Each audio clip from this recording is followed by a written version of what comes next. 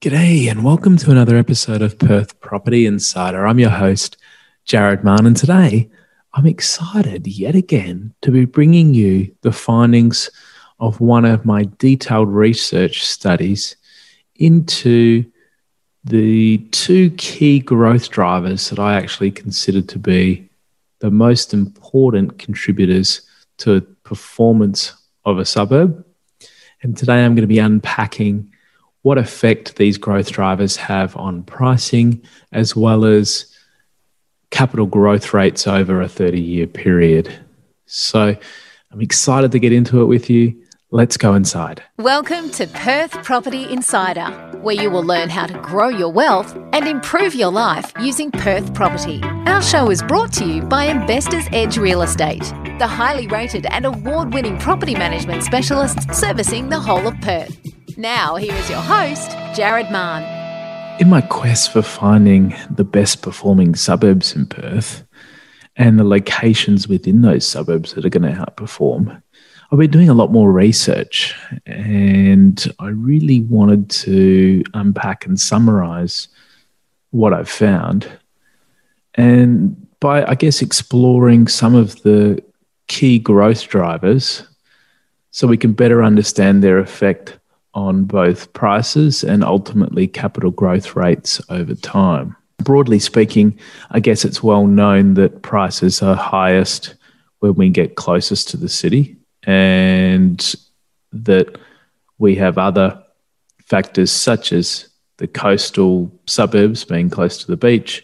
We've got the river that's also very appealing, and we've also got other factors like transport accessibility and other things like amenities that all go into, giving someone a desire to live in a certain area.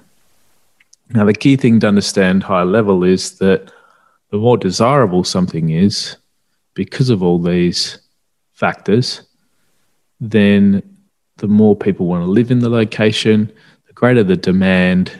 And the greater the demand, the greater the pressure on prices in good markets and in bad. So today, I'm going to explore two key drivers and look deeper at both the price differentials and the growth differentials where possible. The first of those drivers is living beachside. So many people love the lifestyle of the beach, going out for walks, just looking out over the ocean, going down the beach morning and night after work, taking their kids down there for play. It's pretty much the West Australian quintessential lifestyle, isn't it? Not everyone loves the beach. There's some negatives, obviously. Being that close, very hard wearing on your property. If you don't love the beach, it's certainly, in my mind, not worth paying for. But some people are like, yep, I have to live close to the beach. It's part of their whole makeup and what gets them out of bed in the morning. So when we start going and looking into the differences between a beachside suburb and suburb that's one suburb back from the beach, I've looked all up and down our coast. And I've, for instance, started at the very top, and I've compared suburbs like Ocean Reef and Heathridge. I've looked at Hillary's and Padbury, Scarborough and Innaloo, Ocean Reef and Heathridge, mentioned that one already, Trigg and Karrinyup, City Beach and Floreat, Fremantle, Palmyra, South Fremantle and Beaconsfield, then gone even further south and looked at Coogee and Lake Coogee, and Safety Bay and Coolangatta. So I took 1, 2, 3, 4, 5, 6, 7, 8, 9 sets of suburbs. So it's by no means an exhaustive and never-ending study, but I could see some direct correlations between all of these, certainly enough that I thought it was worth sharing and unpacking for you. And I went deep enough to see where things started to add up and make sense across all the suburbs. So when I compare the suburbs out of those 8 or 9 that actually had a marina, and I'm talking more specifically about Ocean Reef, which is under construction but always had some type of marina there. They're extending it and certainly making it a lot more like Hillary's now. And when I look at Hillary's, in the case of both of those suburbs, when I compare them to the suburb that's one suburb back from the beach, prices in those are 60 to 65% higher than get into those suburbs than what you'd pay when you go one suburb back. So it's really interesting. And then when we look further along the whole rest of the coast, there's quite a tight band between needing to pay 40 to 50% higher to live in a beachside suburb versus one suburb back. Now, what that looks like in the case of Hillary's would be you're paying $825,000 median versus $525 to live in Padbury. So that's 57%. In the case of Ocean Reef, $744 median. In the case of Ocean Reef, and $450,000 in the case of Heathridge. That's a 65% difference to live closer to the ocean. So you can see it's a big difference, and you really have to love the beach to pay anywhere from 40 to 50% for most of the suburbs, or 60 to 65 if you've got a marina there. Now, the interesting thing when I think about the marina that is under construction at Ocean Reef is because it's been going for such a long time. They originally started their actual planning in 2004 when the state government invested $700,000 in getting the process underway. And I think everyone thought it would have been constructed and done a long time ago, but got stuck in various stages of planning. God, it's so some 16, 17 years now since that process originally began. So when I look at the differential between Ocean Reef and Heathridge being similar to Hillary's and Padbury, you can see that the price differential has already been brought into Ocean Reef, and it's in line with Hillary's already. So that's another interesting thing, that price gains don't just happen when something's constructed. They happen when things are announced. They happen along the way in anticipation of something occurring. And so there may not be that much more upside for Ocean Reef when this marina gets constructed. But I guess over time it will add to its desirability, and maybe Ocean Reef and Heathridge will both move up a bit when it gets constructed, and there's a bit more demand for both of those areas as a result. In summary, 40 to 50% higher to be beachside along the majority of the coast, and 60 to 65% higher to live in a marina beachside suburb. So how did the western suburbs fare in that? Well, it wasn't, when I looked at both City Beach and Floreat and a number of those other western suburb locations there in and around there, the differential was only 20 to 25%. So my best reasoning for that is that there's other factors bringing appeal to those suburbs that are one suburb back when we're talking about the western suburbs. So they have other things like the river that's also close by. There's the private schools and the top 20 schools in there that add strong appeal. And then there's also Lake Munga and Herdsman Lakes that also add appeal. So other factors contribute to, I guess, the differences between suburbs being less and all suburbs being much higher in price. So what sort of gains can we expect for growth? Typically seeing around a 1 to up to 1.5% difference. So not a huge amount you would think when you say 1%, but take that out over 20 years, over 30 years, that compounds. And as I've discussed a previous episode on how important is your growth anyway, a 1% difference can make a huge difference. So there's certainly a case there for considering putting more of your eggs in the basket if you can afford it. Or, for instance, buying one investment property that is coastal instead of two properties that might be not coastal, because you will get a higher average growth rate when we look back at how they've performed over the last 30 years. And you will have to pay that 40 to 50% higher. So you're going to have to compromise and either look at buying one, say, for every two that you might buy elsewhere. And that's going to obviously mean a lower rental yield, because rental yield always correlates oppositely to capital growth potential. So you need to make sure that you can hold it through good markets and bad. And it obviously depends on your overall situation as to how strong your cash flows are and how important that income is and how much that negative gearing is going to affect your serviceability. So never just one size fits all when it comes to a choice of a suburb or a recommendation, but I'm here to spell out the differences so that you can make an informed choice on whether it's worth going into that beachside suburb or not. So then I've gone one step further and asked myself, what's the cost of being beachside? Not just beachfront within the suburb. I want to be absolute beachfront, beachfront, yes. Sorry, beachfront of a beachside suburb. There's a tongue twister for you, isn't it?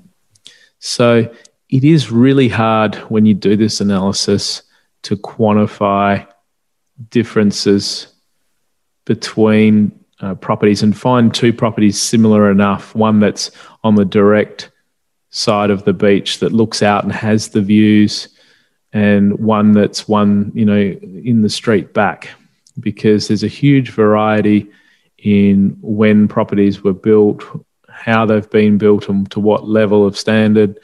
Land sizes are very different through there, and when they're sold is very different. So even if I could find two properties that are alike, often they've been sold at different times, or that's the hardest trouble, isn't it? So I have at least managed to find two sets of properties, one that are at land value that have been sold at a similar time, and I found those in Waterman's Bay. So the property that was directly beachfront sold for $2 million, and one that was the street up and around the corner, that was on Beach Road. The other one was on West Coast Drive. So the one on West Coast Drive sold for $2 million. The one on Beach Road sold for $1.5 million within a shorter time period, and they were both very original properties, basically sold at land value, and the difference between them was $500,000. So that's approximately a third difference in the price, 33%, which is, I guess, one point of data. And then I also found two similar spec-built two-story properties, one that was beachside with views, fabulous outlook, the other that's a bit further up the exact same street, and they both sold close together in time. Both of these are in North Beach on Malcolm Street.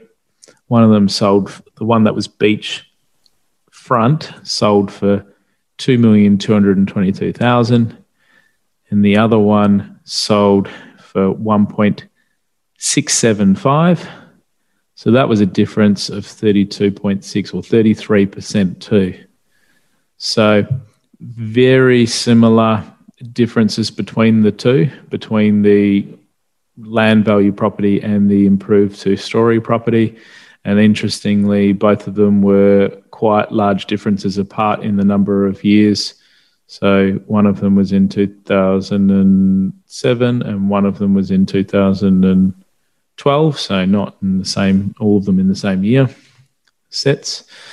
And so that shows that basically, even when you pay 40 to 50% higher to live in the suburbs, then you're going to have to pay another 33% on average higher to be absolute beachside beachfront. So hopefully that all makes sense. And it was impossible for me to work out if those direct beachfront properties are going to grow at a higher rate, average annual growth rates, because they're so infrequently sold, and the data for each of them wasn't available when they were last sold. So we can't go back, and each of them has been, in the case of the improved ones, each of them has been improved since. So that would have been a nice comparison if I could go back. But yeah, it's a shame. It's so hard to get data when it's a lot older and when people have held on to properties for such a long time. So maybe I'll get back to you if I ever do find some price points that can show that capital growth is also higher. You'd expect it to be higher. And I think ultimately when you're choosing to live directly beachfront, is more of a lifestyle choice. And I'm certain that you will do better for capital growth ongoingly, because after all, capital growth is desirability. And what's more desirable than a view out over the beach when you wake up in the morning? So providing that you build something that is also widely desirable in the market. Now, land is always going to be, because people are just looking at the land value and what they can build, but what you build shouldn't be too unique that it doesn't still appeal in the market. So hopefully that makes sense when we talk about beachside locations versus one suburb back, and the extra that you'd need to pay, the extra capital growth that you can potentially get at 1% per annum average annual growth rates.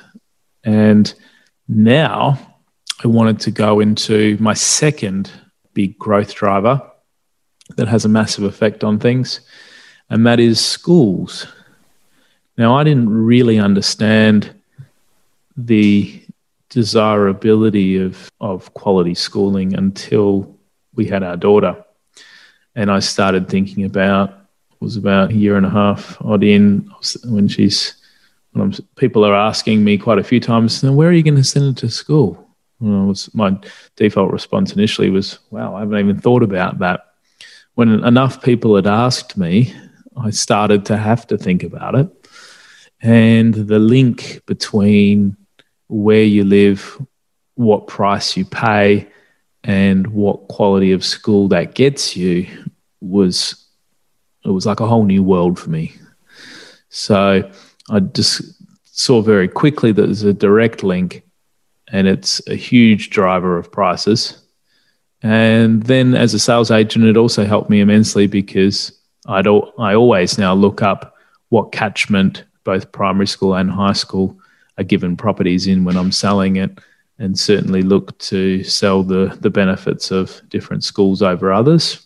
So what were my observations when it came to looking into schools and how they affect price and capital growth? So I found that the top 10 schools, according to the Better Education rankings, are all private schools, and majority of them are within the western suburbs, and 7 out of the 10 are actually in the western suburbs, and all are in high-priced areas. Out of all 10 are in high-priced areas. So you think about why those schools are able to perform. It does come down to them having the money and their school fees being correspondingly high. The people that live in those areas have higher priced properties, and they can also afford those higher school fees. And it therefore goes around in a cycle and adds to making those locations better and making them more sought after, which the school feeds the location, the desirability of the location and its performance also feed the school. Looking then at the rest of the top 20 schools, I found that there's 3 public schools that are in that top 20. So only 3 out of the 20, wow. But those schools are doing very well, have got great reputations, and as a result, they're highly desirable because people can go to move within the catchment and they don't have anywhere near the level of private school fees to pay when the kids are sent public. Everyone would understand that at a high level. So you can basically pay the extra to go in and live within a good school catchment zone and put the extra into your house and into what your interest rate payments are, instead of potentially living in a lesser location or a different location and choosing to send your kids to private school. So when I've chosen to move into the western suburbs, I've also moved within a quality high school catchment. So I'm still going to decide whether to send mine to the high school, the public school, or whether we end up paying the extra for private school. But at least you've got the choice when you move in there. So what were those three public schools? Now, many people might have heard their names before, but here I'm going to analyse the actual differences in price and growth rate. So those schools are Rossmoyne, Wilson, and Mount Lawley. Congratulations if you're within one of them, because your house price is growing at a high rate. So when it comes to two of those schools, Willetton and Rossmoyne, they're actually quite closely located, and I think the competition and rivalry actually benefits both of them because they're trying to outdo each other, and people know the area as having two quality schools. So when they're looking, they often don't mind if they end up one side of the catchment versus the other. But what I can see when I compare each of those suburbs, Willetton and Rossmoyne, with the neighbouring suburbs that don't fall in their high school zone catchment, there seems to be around a 1% increase in the 30-year average annual growth rates compared to the neighbouring suburbs that don't have a top 20 school. So very interesting that you can either get a 1% increase if you want to live beachside, or you can get around a 1% increase if you want to have one of these quality public schools. And interesting that when you go and live within the western suburbs, you're probably getting the combined effect of both schools and desirability of coast and rivers, waterways.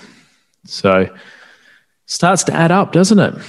And also tie back into my study on why those higher priced areas have been the higher performing areas over the 30 years too.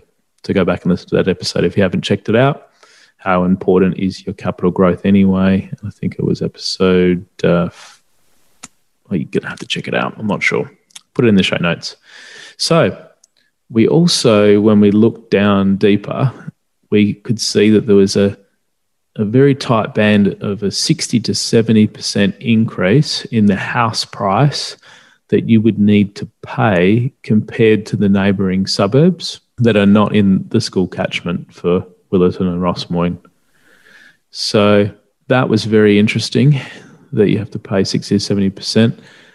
And unlike the case of the beachfront properties, so when we were directly beachfront, I found that there was a very real increase in price that you would have to pay. But when it comes to schools, you don't want to be directly school front. I can't quantify what the difference is that'll hurt your price because it's a very hard study to do. But I've sold properties that are directly on the school pickup area, and they really are less desirable and will have less buyers interested. So you'd prefer to be one street back and still within walking distance of a school and not directly on the school. So I thought it was worth pointing that out because being beachfront's good, but school front's not.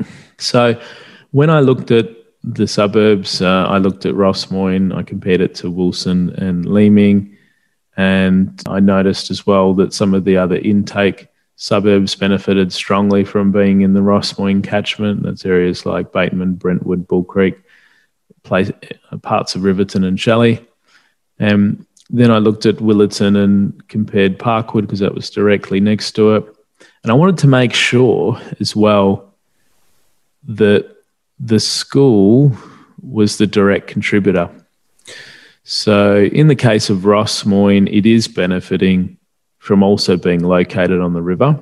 So there's some definite benefit there that's adding to its desirability. But in the case of Willetton, we could directly see that Parkwood, that had a school ranking of 96 versus Willetton's ranking of 18, it was a very clear-cut difference.